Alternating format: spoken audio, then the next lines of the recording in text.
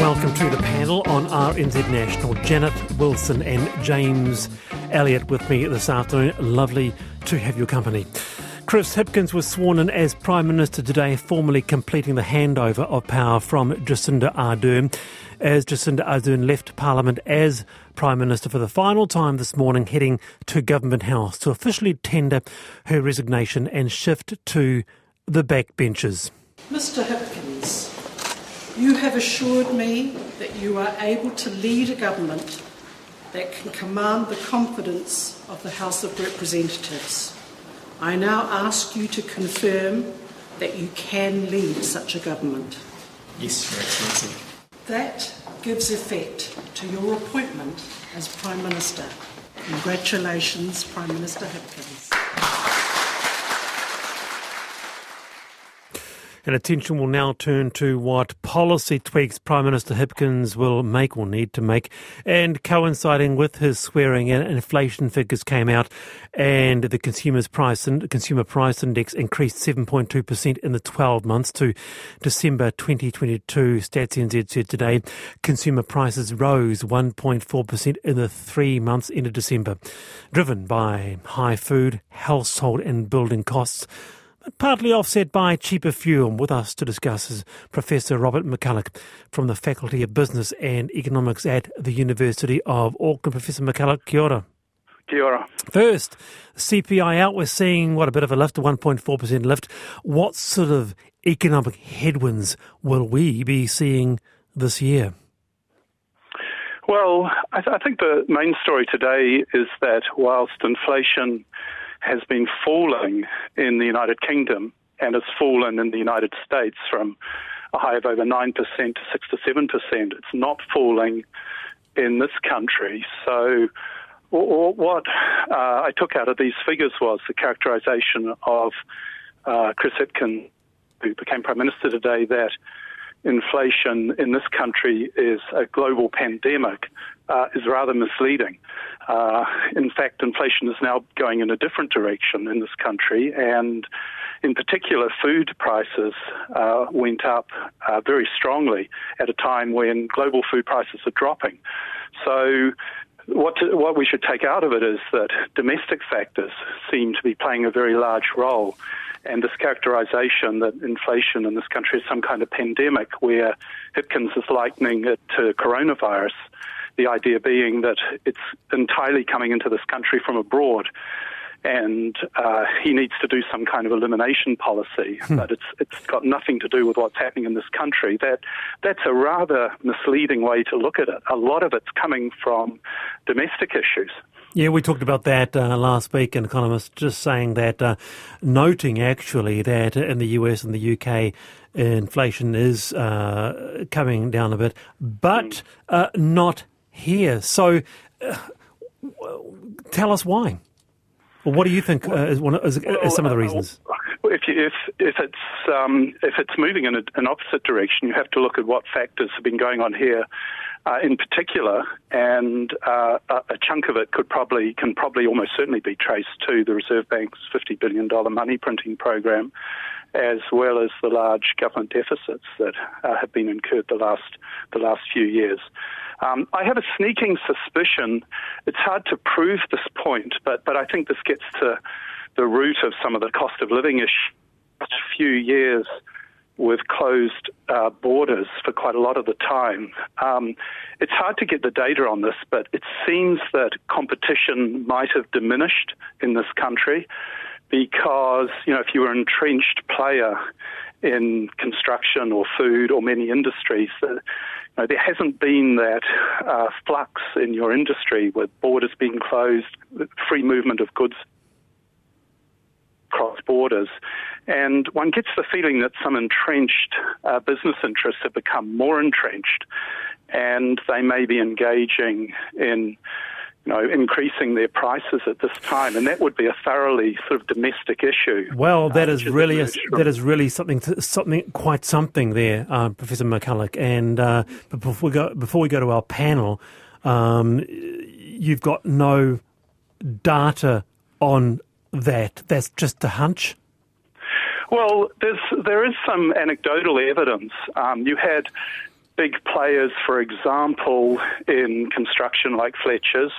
And, of course, it's hard during the virus for overseas construction companies to get going. And Fletcher's strong, dominant market position was enhanced. If anything, they're still sitting on $70 million of wage subsidy. So they're actually given a subsidy. One of the most dominant players in construction was given a subsidy that it's kept during coronavirus. Also, during coronavirus days, of course, it was illegal to buy food during the lockdowns from anyone but the big supermarket chains.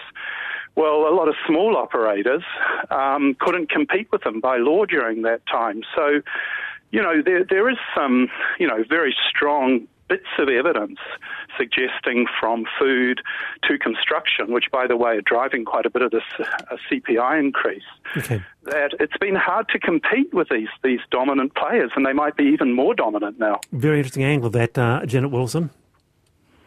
It is indeed. Professor McCulloch, I'm keen to get your views on whether the Reserve Bank should or will give a 75 basis points rise in the official cash rate next month, or have we peaked, as some economists are claiming, and we could be overcooking the economy by continuing to give these rate rises? My view on that concurs with what you're saying. My view is more dovish, that rather than engineering a recession, we should be doing our best to avoid a recession because they come at enormous costs, and OCR rises put terrible burdens onto households with their mortgage increases. And when we see inflation dropping overseas, if you take the government at their word that there's a big overseas element in it, well, according to their own logic, if it's coming down in other countries, there may be a good chance it will also come down here for similar reasons. I mean, supply chain issues are beginning to dissipate. Oil is come off its highs, global food prices are dropping. So my view is that they should not increase the OCR by such a large amount, and they're kind of making up for mistakes they made a year and a half ago where they didn't go hard on inflation, and now they're trying to prove themselves by going too hard. So I don't think they should increase the OCR by that amount, maybe at the absolute most by, say, 25 basis points. But I'm more a dove on this issue and more in favour of a soft landing, not a hard landing in a deep recession. Okay, soft landing is what it should be, says Robert McCulloch from the University of Auckland. James Elliot. Well, I was reflecting on when it was that I first became aware of what inflation was, and I was thinking that was probably back in the mid to late 80s, time of big hair, big shoulder pads and big inflation. The inflation we had back then, in 1985, 15.47%, 1986, 13%, 1987, 15.47%. First mortgage rates were 20%. Yeah. You were thrilled if they come under 19%. And I wonder if that then calibrates your thinking over time about, well, that era we got through that. How does that relate to now? That was my first memory. Robert? Well, you're quite right. Inflation has been a lot higher than it was now. And, you can, when it goes up to sort of 15-20%, as it did in many countries in the early 80s, you can think there was a strong view in the world that they had to break these inflation expectations, that it was just so high. And in the US, they did this thing called the Volcker disinflation to try to break this inflationary cycle. But as you say, that was because inflation was nearing 20%, but we're nowhere near that kind of level. And I think the main risk is that they're going to overdo it, even though inflation, it's high, but it's not, as you say, at that kind of a level as the early 80s. Yeah, Jeff says, I agree with this guy, big dominant players are setting benchmarks and following the second-hand house prices rise in an undersupplied market. The Reserve Bank increased liquidity and slow response to interest rates being increased is the other big factor in my view. So, anyway, the bread and butter election, the bread and butter year, I guess, Robert. What does the new Prime Minister need to do or will be wanting to do? What are the options? Well, he's squarely rebranding Labour, if you like, away from the Ardern, the kindness, the sorts of things that were associated very much with her personally.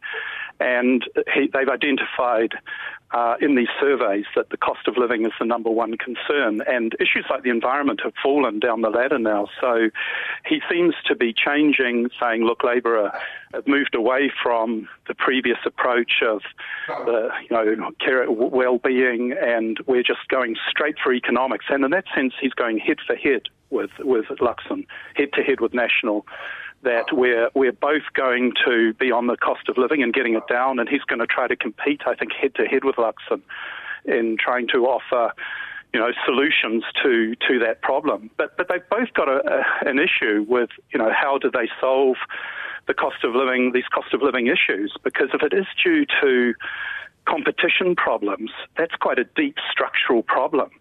And it's not something that either leader has given any, strong proposals to for reform. The competition reforms seem rather weak so far, and my view is the Commerce Commission is quite gutless.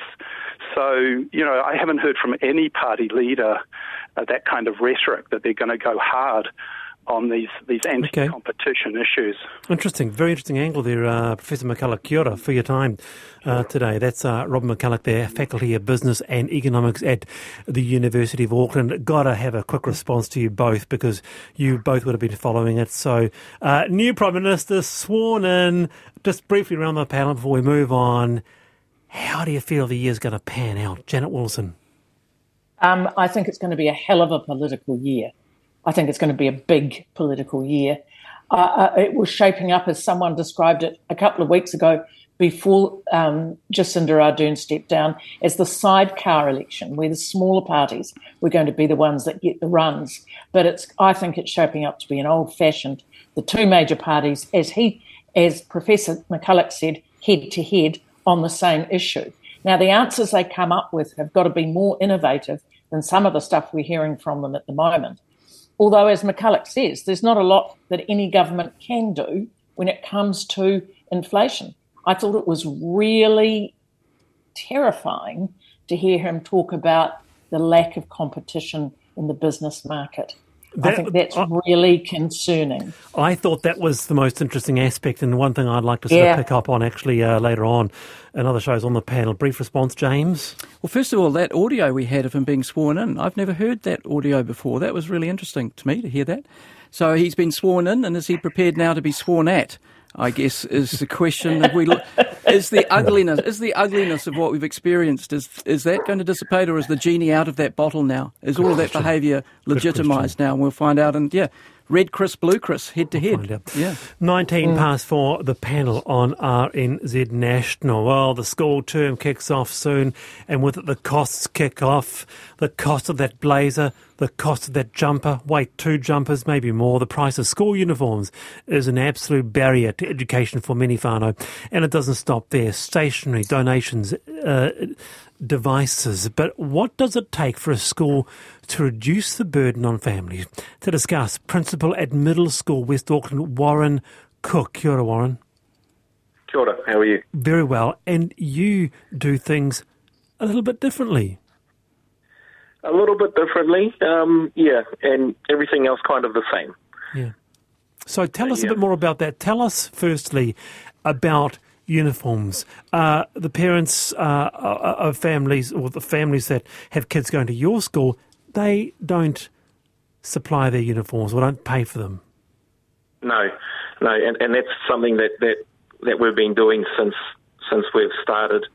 So we've been doing that for around 7-8 years now. How does it work?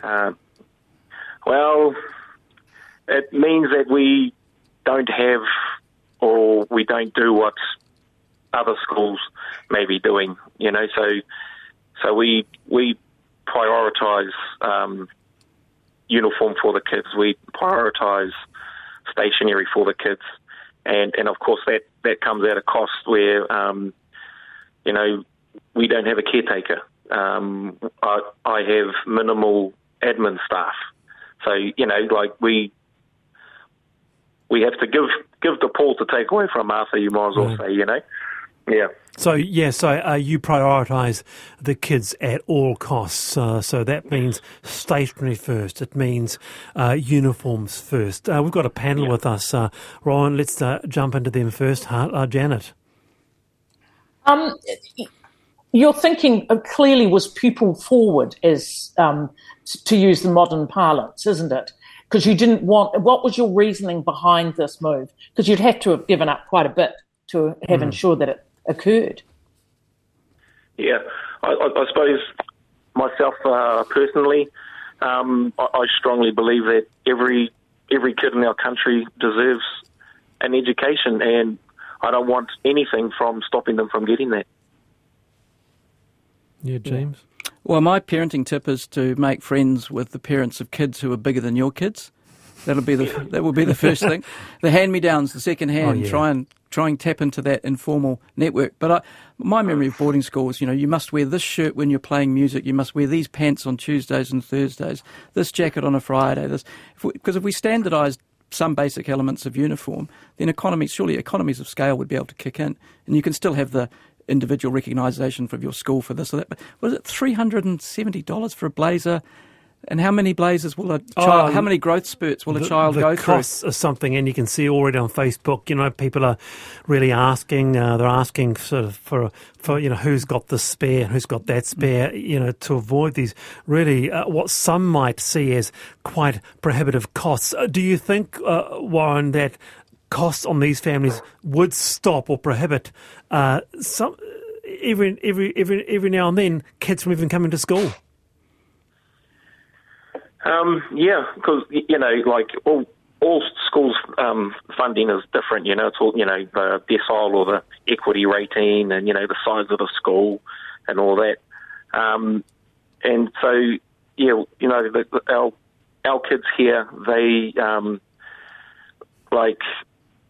they all send themselves to school. There's no one to say goodbye to them in the morning. And when they finish school and go home, there's no one at home to say hello. And why? Because everybody has to work. Yeah. And if I can help alleviate that in any way for the families, well, just something as small as a uniform and stationery, I'll give it a nudge. Yeah. So both parents are often working these long days. Oh, look. You can talk to any school here I'm out in West Auckland, and they'll say the same. And like I get kids, waltzing in at 9:30, 10 o'clock, and why are you late? And they go, oh, there was no one there to wake me up, or something like that. And it's just the sad way that life is at the moment. Yeah, Warren, you can hear the care. That's fantastic. Good for you, Warren. Yeah, well, I suppose, I don't know, it goes back to when I was a kid and I was raised by a solo mother.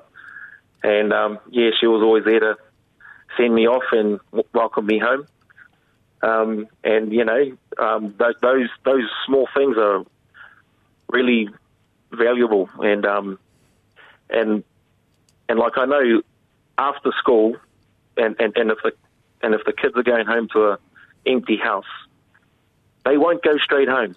They will go and muck around somewhere, and that's where quite a few of my kids get into trouble, even though they're not actually planning on getting into trouble. Yeah. Hey, Warren, I really appreciate your time on the panel this afternoon. Thanks for making time for us here. Cool. No worries. Thank you. That's Warren Cook, their principal at Middle School West Auckland, so they don't... they supply the uniform, stationery and such like. They make that a priority. I'm just wondering of that, because the conversation now turns to whether or not we need uniforms. I don't know about you, just briefly around the panel on that. I mean, I went to a very strong uniform. I personally loved having a uniform. I loved it. Your blazer and your nice white shirt and your trousers, your belt there. What about you, Janet? Yeah, it loves me a good uniform, and the reason for that is that it doesn't give any social markers or put any of the children out as being better or worse or different from anybody else. That's the reason why we have uniforms, isn't it? so that we can all be there on an even playing field. Although someone said it does if you're second hand. It does if you've got second hand. Yeah, possibly. Yes. Yeah. But uniforms are there to be a leveller. That's what they're. But if they've been an obstacle and you're actually not going to school because your family can't afford it. Yeah, I'm just reflecting on Warren had said the interconnectedness of these things. You know, we went from uniforms into sort of the socio-economic backgrounds of the children themselves. So these things are, massively connected. What do you together. think? The panel, that could be a question of the day, couldn't it? Do you think that hearing Warren there and hearing the number of parents that are doing it hard, is it time for uniforms to go? Text me at 210. Now, 4:27. I just want to sort of just have a quick chat about this. This happened yesterday on TVNZ Breakfast. Now, New Zealand Breakfast Show hosts, they used a Donald Trump doll as target practice for a salt gun. That's a gun that fires salt, used to, tackle flies, apparently. Here's the clip. Okay, Donald Trump's here. Oh! Hey! So get a little doll, a little Donald Trump doll, and go hard. So the issue was broached by Colin Peacock of Media Watch this morning on RNZ. In some ways, pretty harmless sort of gag, isn't it? But it outraged many on social media that in a time when politicians are being targeted, the tone, felt a bit wrong. David Seymour, for example, saying, you have to see this to believe it. Crew shooting a doll of a politician and encouraging others to do it. Trump's not my favourite politician either. But is this the same TVNZ that's been complaining about the abuse of politicians for the last week? Insane was David Seymour's view. I thought, I'll go around the panel on this. Janet Wilson, what do you think? I mean, as a media commentator, is this, look, it's just a bit of a laugh, or is there something, someone should have spotted it? Well, I think it's terrible virtue signalling, frankly. It's okay to do it to Donald Trump, but Donald Trump represents all politicians across the board, and I think Seymour's got an absolute point there. That when everyone's been lamenting the way that the former Prime Minister was treated, and suddenly we're bashing up the politician we love to hate on camera with a salt gun. It's just, I think if I had been the executive producer of that program, I probably wouldn't have allowed it to go through. But are we being a bit po-faced here? That wasn't the it wasn't the intention, was it? It buys into a narrative, though, doesn't it? It buys into a narrative. It's okay to beat up politicians, is what's intimated. Can I just point out the obvious thing that Donald Trump toy was being peppered by a salt gun? That's my starting point. I wouldn't. Wallace is just looking at me with despair on his face. Fabulous. But no, I wouldn't want this to be anything about opposing the right of people to own salt guns. Of course, as we know, that salt guns don't shoot the dolls. It's the TV presenters that shoot the dolls. Yeah. That's right. That's fair right, point, James. Yeah. Fair point. That's right. What if? Someone said, imagine the outrage if American breakfast TV show hosts took turns shooting a Jacinda Ardern doll with salt guns while laughing and mocking her. What do you think of that, James? I imagine there'd be some outrage. Or maybe Fox News have already done that. I'm not sure. Would that be? But does Janet Wilson have a real fair point here?